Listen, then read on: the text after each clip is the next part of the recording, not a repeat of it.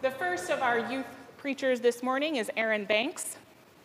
Aaron is an 8th grader who enjoys cooking and baking as one of his hobbies and can always be found in his signature hoodie. Aaron, you can come over here.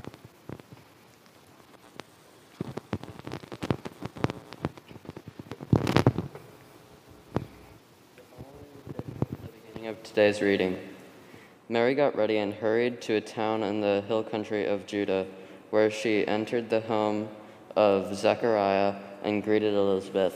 When Elizabeth heard Mary's greeting, the baby leaped in her womb, and Elizabeth was filled with the Holy Spirit.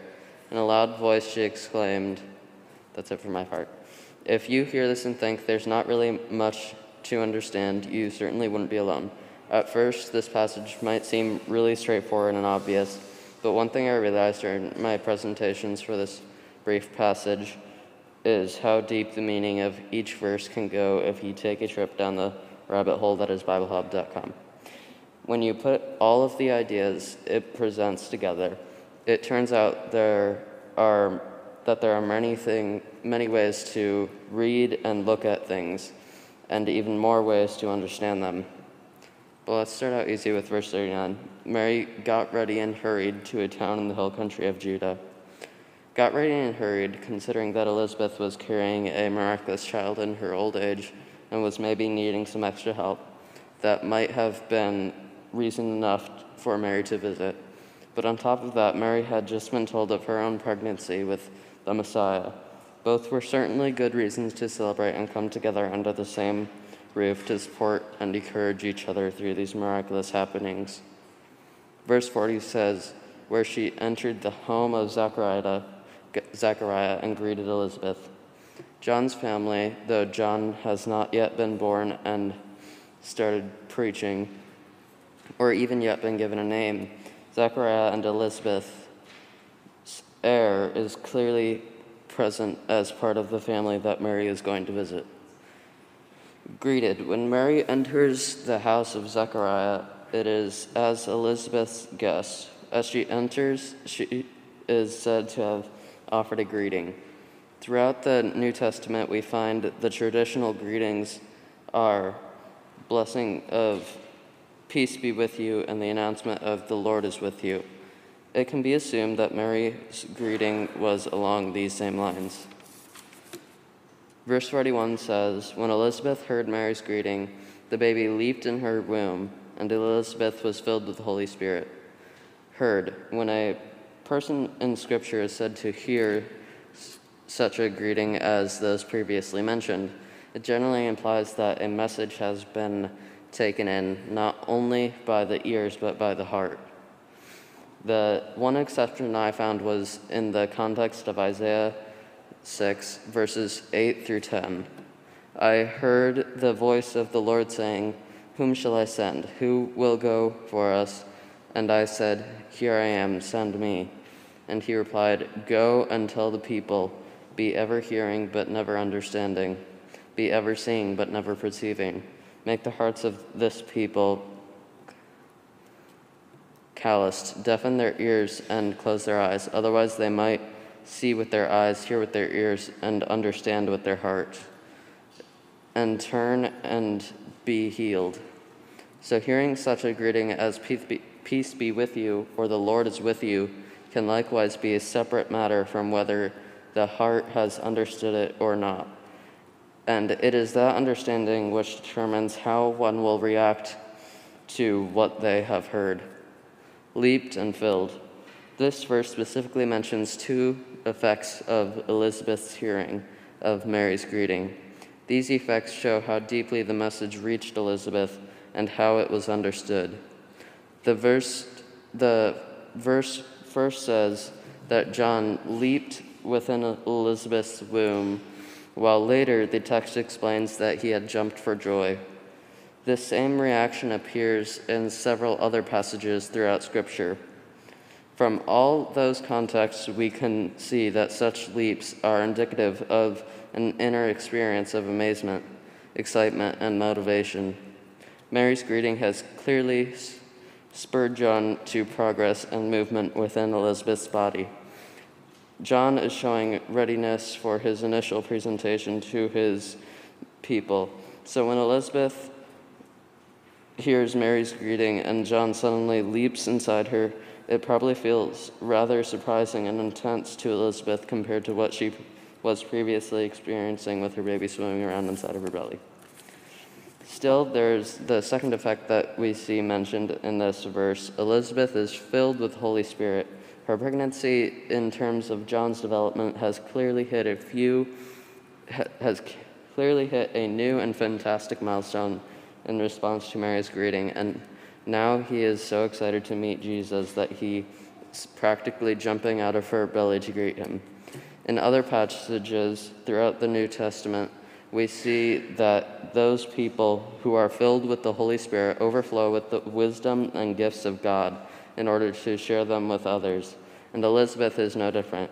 She is overflowing with something very great indeed, a miraculous child who has been prophesied from old to be the forerunner of the Messiah. And both she and the child inside of her have accepted that promise as belonging to them. Verse 42 begins, in a loud voice she exclaimed, "With this sudden progress and movement of John in response to Mary's greeting, Elizabeth's time of deliverance is shown to be at hand. Certainly John will be born, and much noise will accompany his birth. Loud voices of exclamation during labor are quite common apparently, but more deeply than this, Elizabeth recognizes her deliverance in the repentance and redemption that will come following John and Jesus, respectively. Being in the presence of her coming deliverer, Elizabeth shows her humility, even as Naomi's daughter in Ruth chapter 2, verse 10, on meeting her future Lord, Boaz, and receiving his protection and provision that in that moment, Ruth fell on her face, bowing low to the ground, and said to him, "Why have I found such favor in your eyes that you should take notice of me, even though I am a foreigner?" Similarly, Elizabeth answers Mary's greeting with the same question amid exclamations of blessings and honor. This is offered in the recognition of Mary's status and as the mother of the Lord, as the mother of their Messiah, and of her help in introducing Elizabeth to her Lord.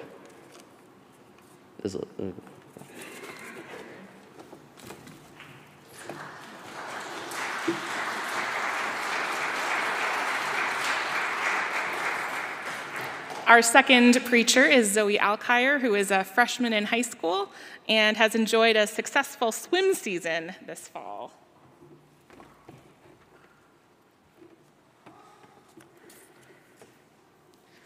What comes to mind when I think of COVID is rarely anything good. At the beginning of this ongoing pandemic, I, as a student, thought of it as a break from school. The break was nice, don't get me wrong, but it also had me worried. My school kept extending the break with little to no information, and it got me and the rest of the world thinking, what is going on?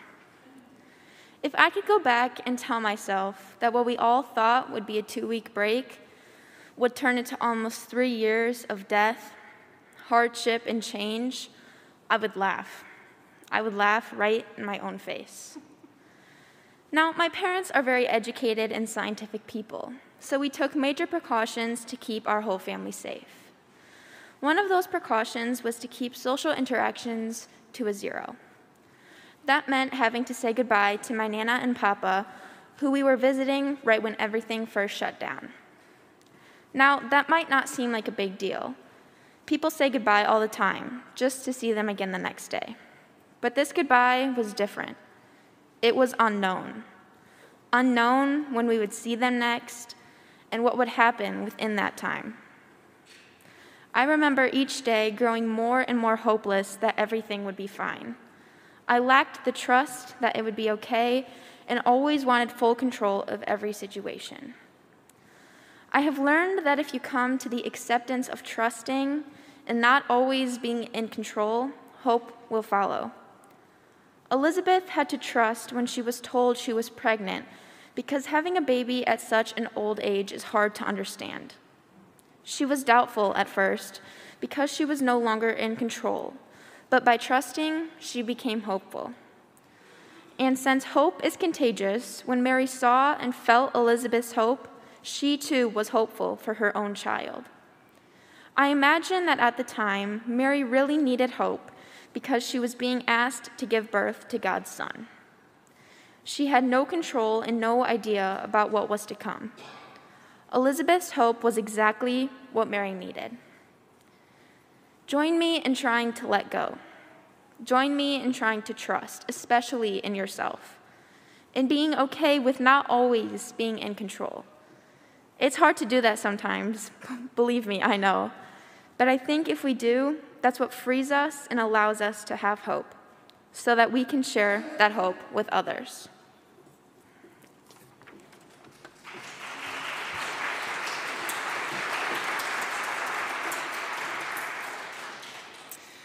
Our third preacher this morning is Jean-Pierre van der Westhuizen. He is in 8th grade and involved in all kinds of music, but also is glad to be known as something of a class clown.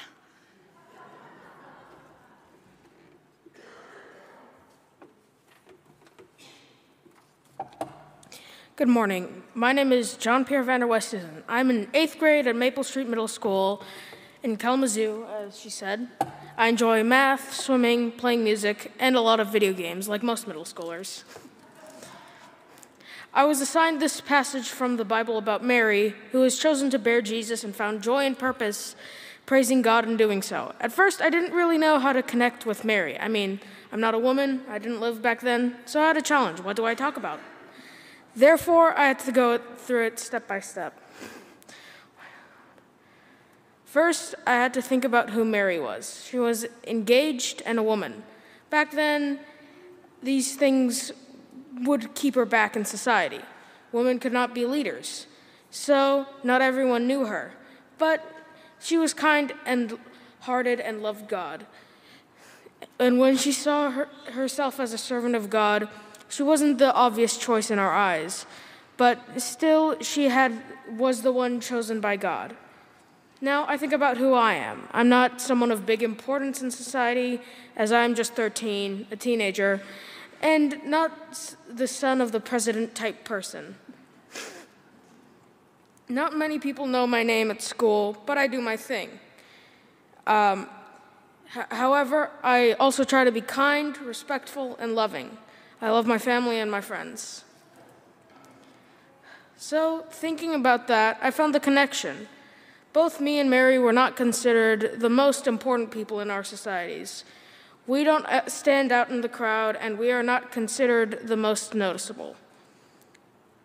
And I think this is something most of us can relate to, because we are not all the stars, the celebrities, the important people. We aren't the Ariana Grandes or the Joe Bidens, as we as a church are the little people. However, God doesn't care what we do for a living or what society thinks of us. God doesn't care about our grades or how successful we are in our careers. These are not the things that are important to God. To God, what is important is what we are like as a person and how we treat people around us. To God, it is important that we try to be kind and loving. Therefore, we are the ones God chooses to do good. We are the ones God chooses to bear Jesus. As we as a church are the ones who care for others as well as ourselves. So let the important people run the world. At the end of the day, we are the ones making the biggest differences in our small ways. Thank you, and amen.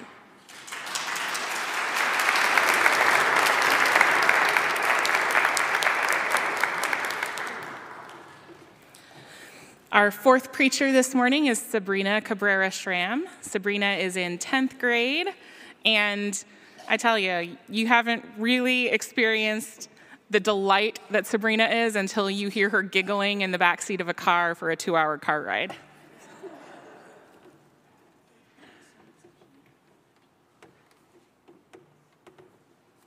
Good morning, everyone. My name is Sabrina Cabrera-Schram. I am a sophomore at Loy-Norix High School.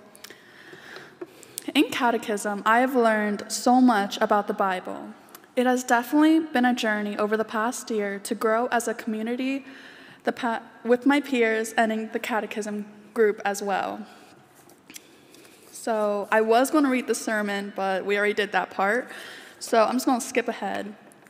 I believe that this passage is talking about the gospel, the promised one, in which God will announce the second birth that Gabriel predicted.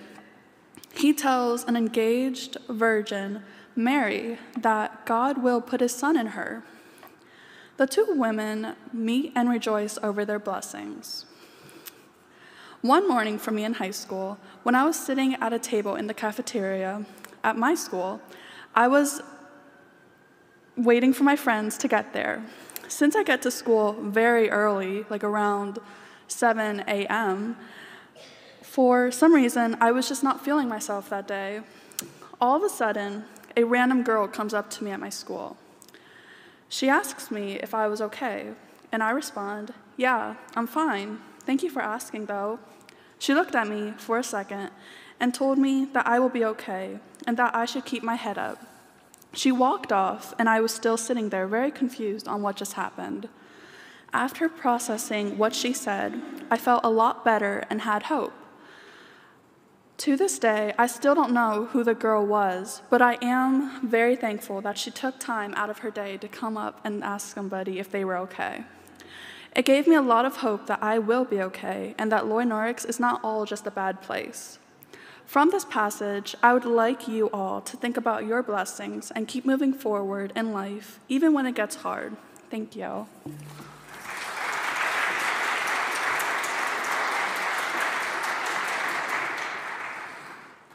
And our fifth youth preacher this morning is Susanna Lee. Susanna is an 8th grader who does digital art and also drawing and gouache painting.